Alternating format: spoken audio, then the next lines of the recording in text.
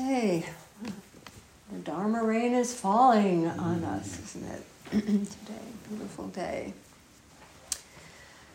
And my gratitude to you for showing up on this day.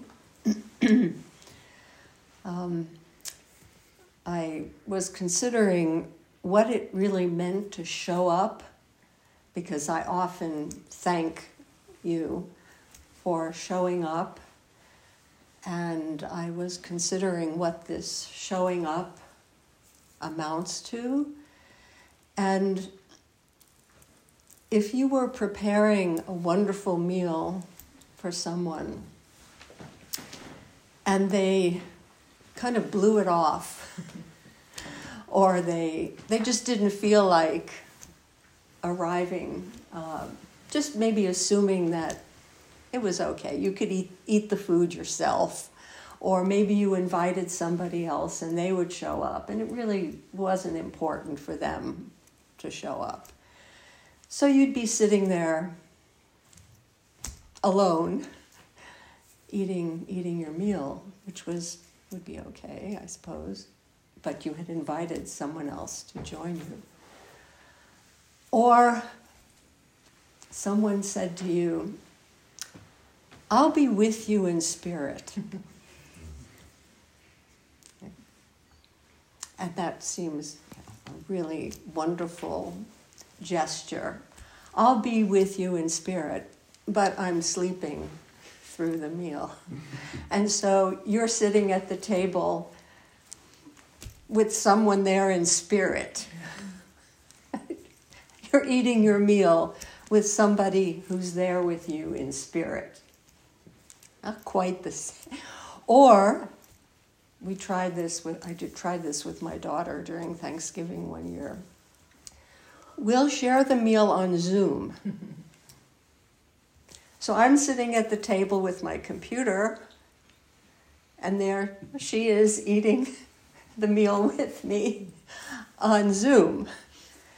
Somehow that was a very different experience than actually having people at your table. So here you are. You've shown up, body, mind, spirit. This body, we often say, if you're really committed to something, will you put your body on the line? Will you show up fully? And so I thank you in this sense, that you're not showing up in spirit, you're not showing up while you're sleeping in bed thinking other people will show up at Oan, or you're not just listening to the Dharma talk on Zoom at some point or online, but you're here. So I'm truly grateful for your showing up in the way that we can share this meal, this nurturing, wonderful meal of practice together. It'd be fine if Taishan and I, or just I, were sitting here. We'd practice, but it's not the same as sharing the meal with all of you at this wonderful table. So, again, thank you. Those of you who may have seen the announcement for this week may have noticed that I'm not Daigen, who was, he has not shown up for the meal. But he's not feeling well. So really good excuse for not showing up. So I said, okay, I'll take on offering the talk for you. And I did asked him what he was going to talk about, and he mentioned this particular line in the poem, which is, "Bind grasses to build a hut and don't give up." And I, of course, want to leave his take on this and his way of addressing this line to him, but I thought I would take a shot at this particular line myself and what it might mean for me. And I'm focusing on the phrase, don't give up. Don't give up. We are all always building huts for ourselves, structures, cells that we live in. And we are considering our practice and our way of being in the world as the hut that we've built. It's simple. It's a simple structure. And the injunction here is, if you build this hut, live in it. Learn how to live in it. There is a philosopher that I'm very fond of who spoke about religion and spiritual life. He was particularly talking about Christianity. And he said that most people who are Christians, he put it this way, they build castles in the air and they live in shacks down the street. So there is a way of understanding what life could be, maybe you should be, and in its deepest sense, must be. And that's a kind of idealism.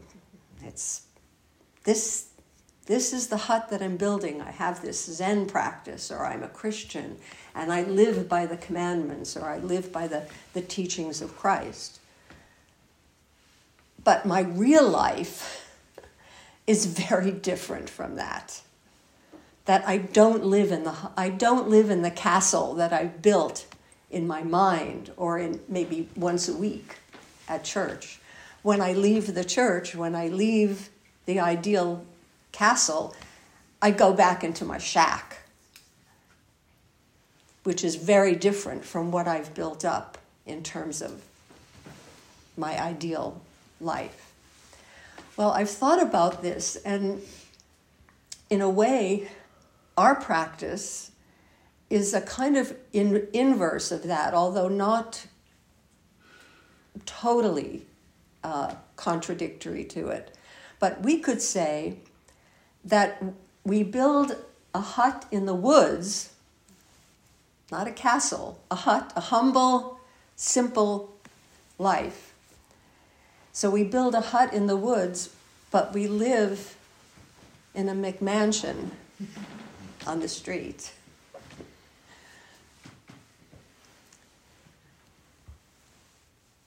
So we live in what I'm going to talk about today as, you could say, a culture of institutionalized greed. McMansions, stuff, all accumulation. So the phrase, don't give up, is particularly appropriate in this season. I want to draw our attention to this particular holiday season. It's really hard to live in the hut during the Christmas season, right? It is generally in a capitalist culture because greed is the guiding principle of capitalism. Profit, more and more and more, and never enough. So that is fundamentally greed, and it's institutionalized in our culture. So not giving up is about, how can I stay in the hut? How can I live in my hut when that hut is right in the middle of all these castles, in all this culture of accumulation, of wanting more, of wanting better, of wanting the newest. How do I maintain and not give up my place in this hut, living by the values of our practice? So this season really takes advantage of our sense of, in Buddhist practice, this sense of lack, that there's something missing.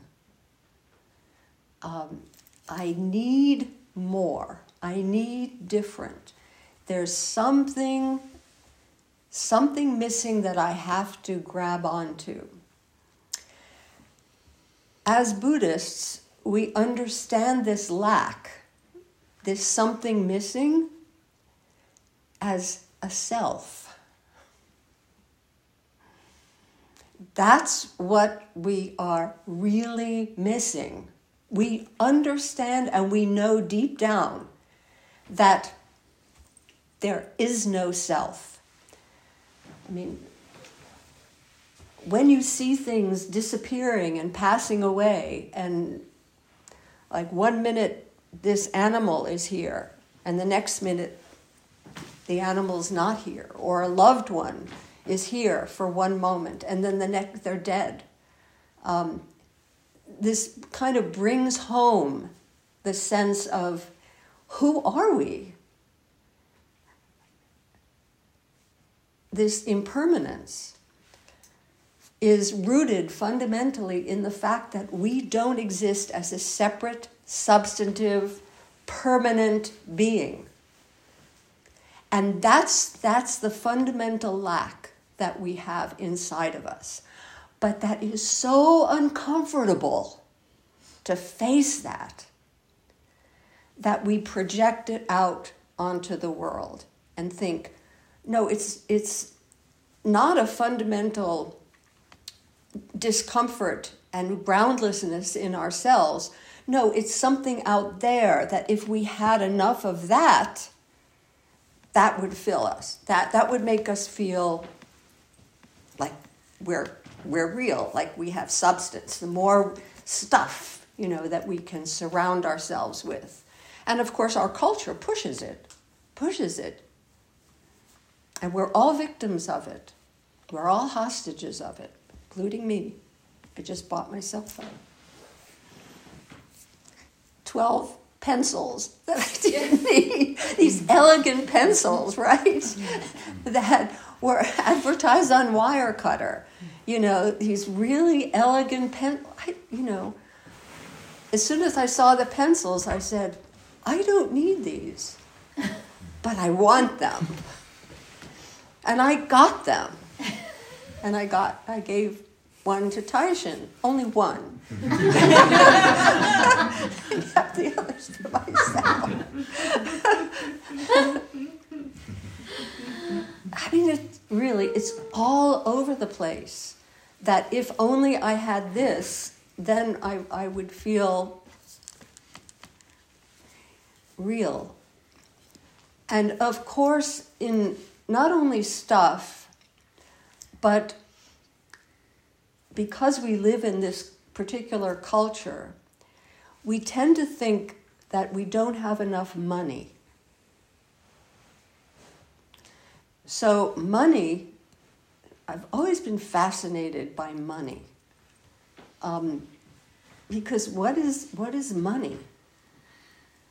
It's just this piece of paper, right? You can't write on it. You can't eat it. I mean, it's pretty useless, right?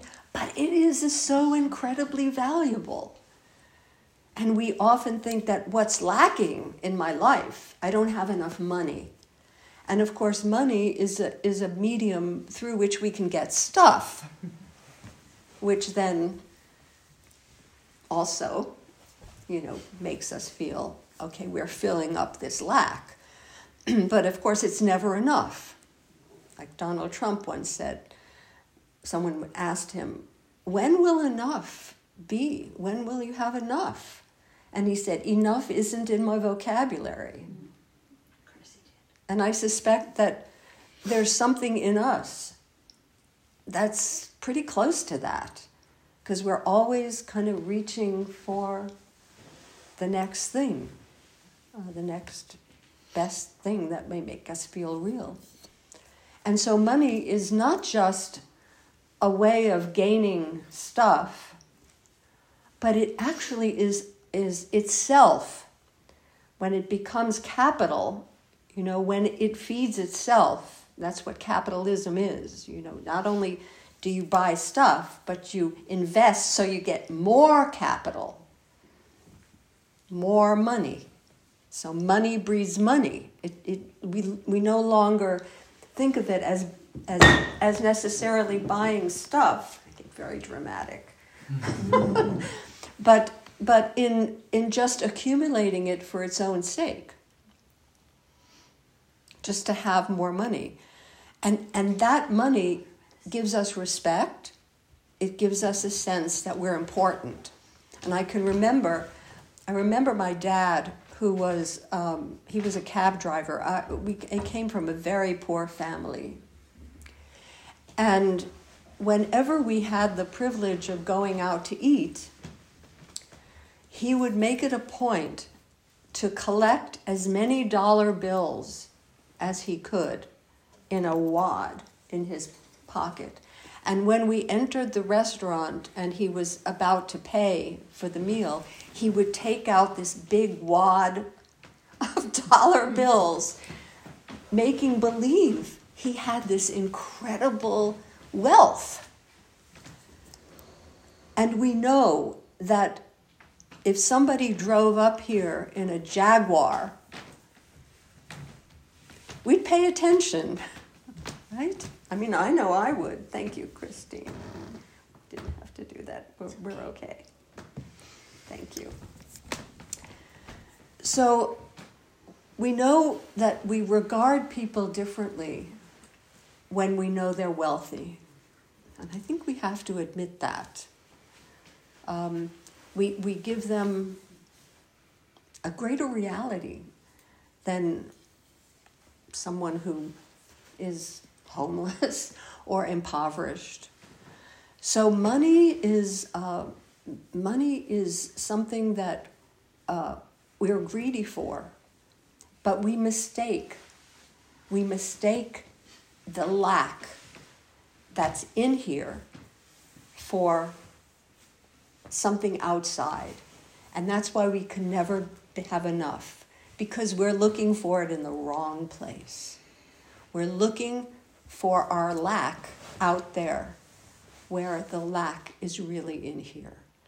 And our practice helps us to discover that, so that we're not always greedy, always wanting more, because we know it's not out there, it's in here.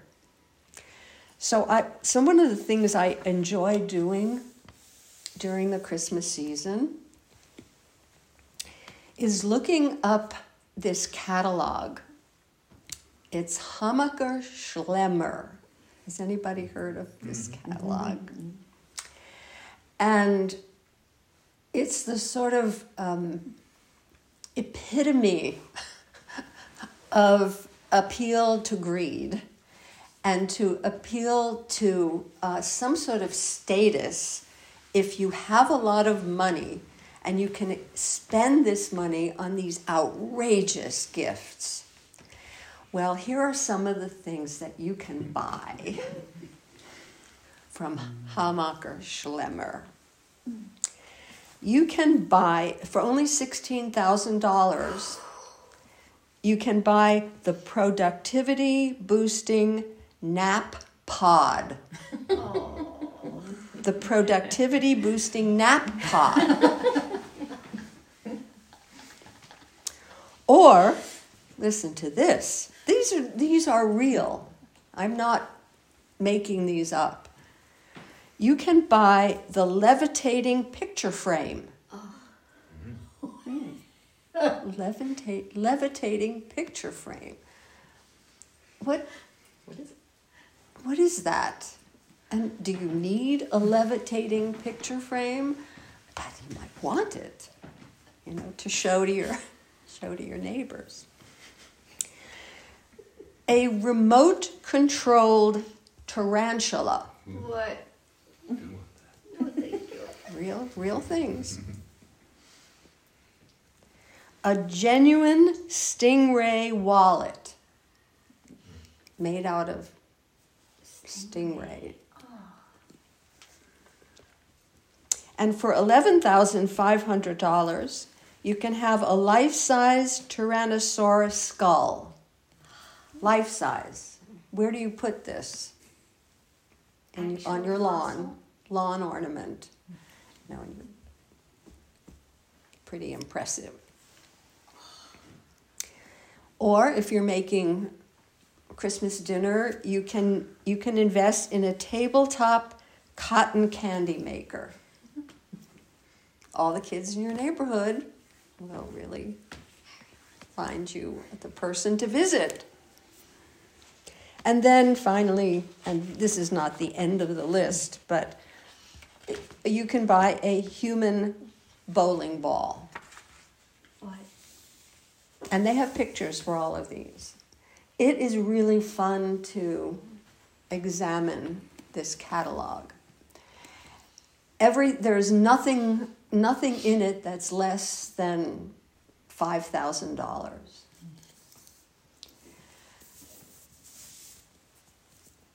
This is our culture, right? I definitely don't need that, but I want that.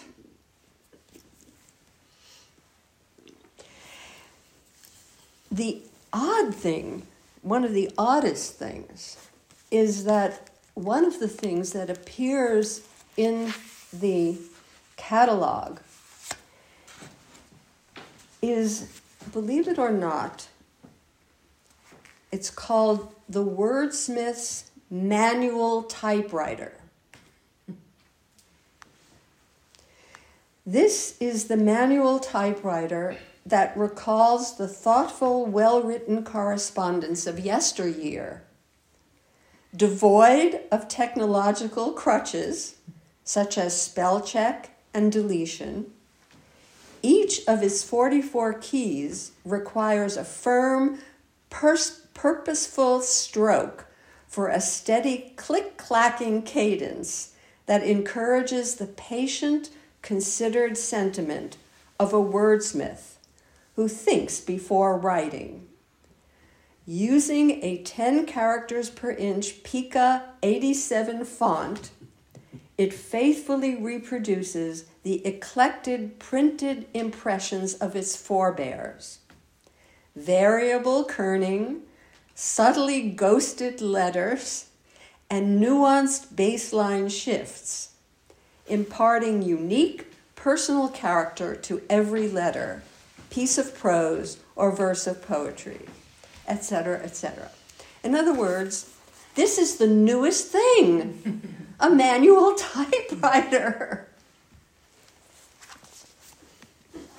Which just goes to show you that what we want has nothing to do with the object.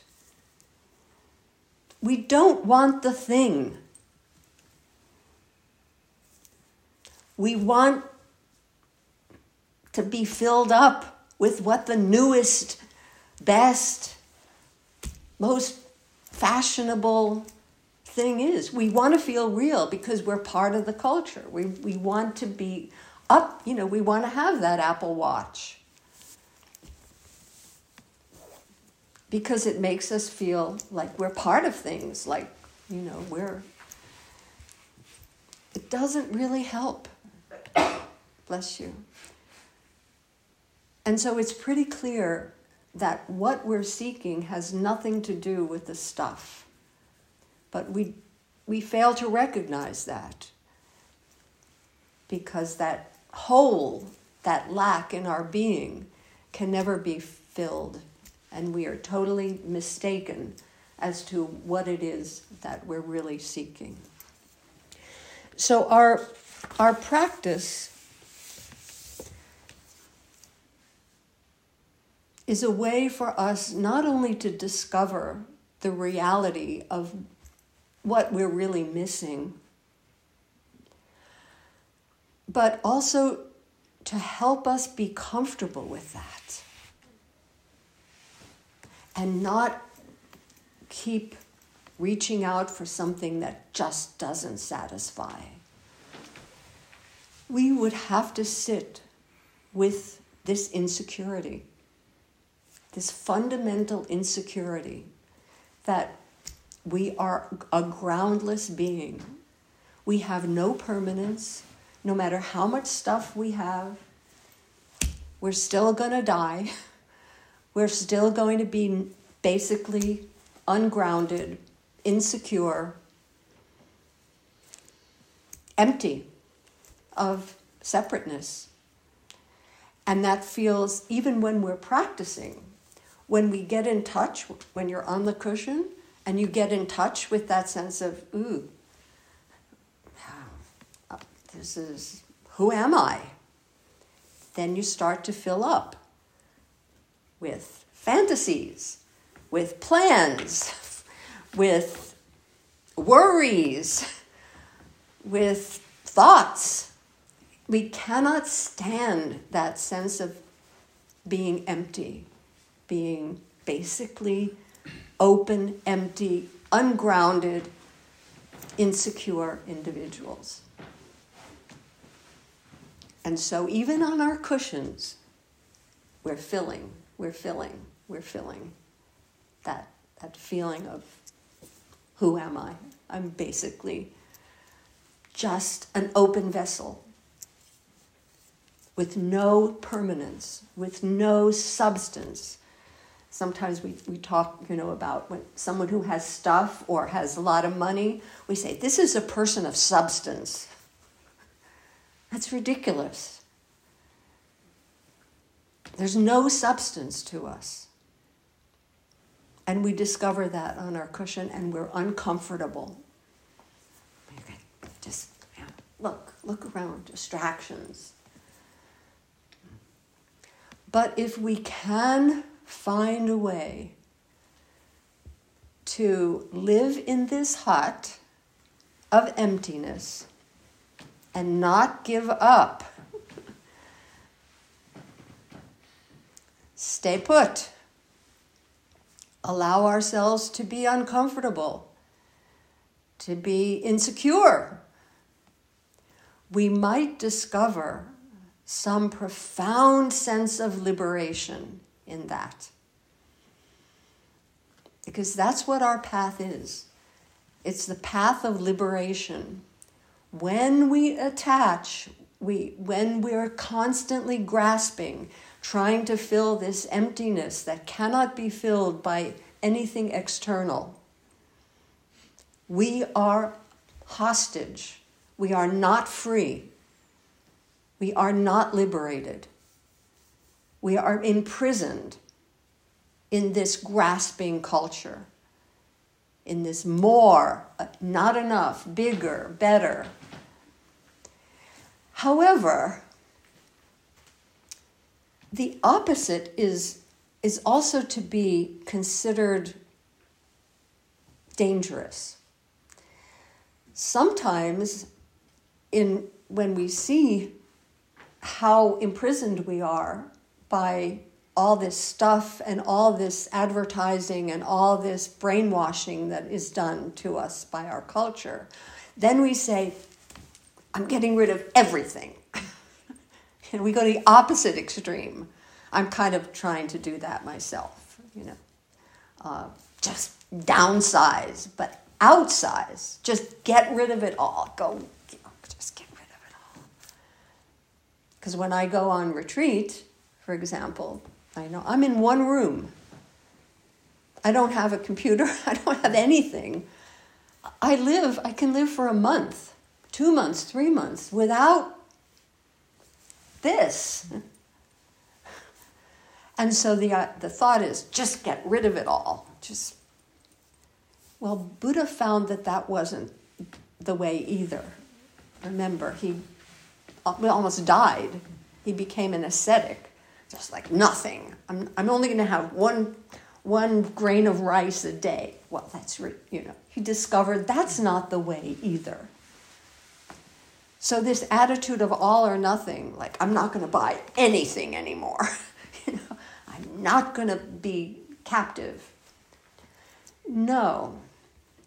So there's a way of living with things, with stuff, without being greedy, without attaching. And there's also a way of letting things go without this aversion. I don't want anything. I like beautiful things, right, Michelle? I like to go thrift shopping. And I like to find wonderful things. But again, not thinking that that's going to make me feel better. And also being able to put them up for silent auction and say, okay. I got them all. Yeah, you got them all. Yesterday, Kelly Asbury came over and she bought these Buddha earrings that I treasured, But then it was beautiful on her. She put them on and, so there's the just right.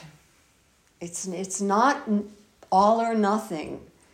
And that's maybe even harder to do than just like, all you can eat salad bar, just like everything I can possibly stuff into myself or my life. Or I'm just nothing. I'm just going to be like, I'm going to be like a monk or a nun. I'm just going to have nothing luxurious, nothing to pleasure, no elegant pencils for me, Yes, I can buy those elegant pencils and enjoy those elegant pencils and give some away without feeling this is going to make me feel real.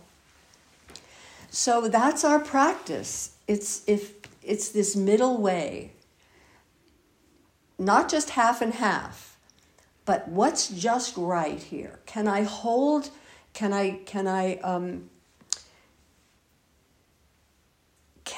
not give up?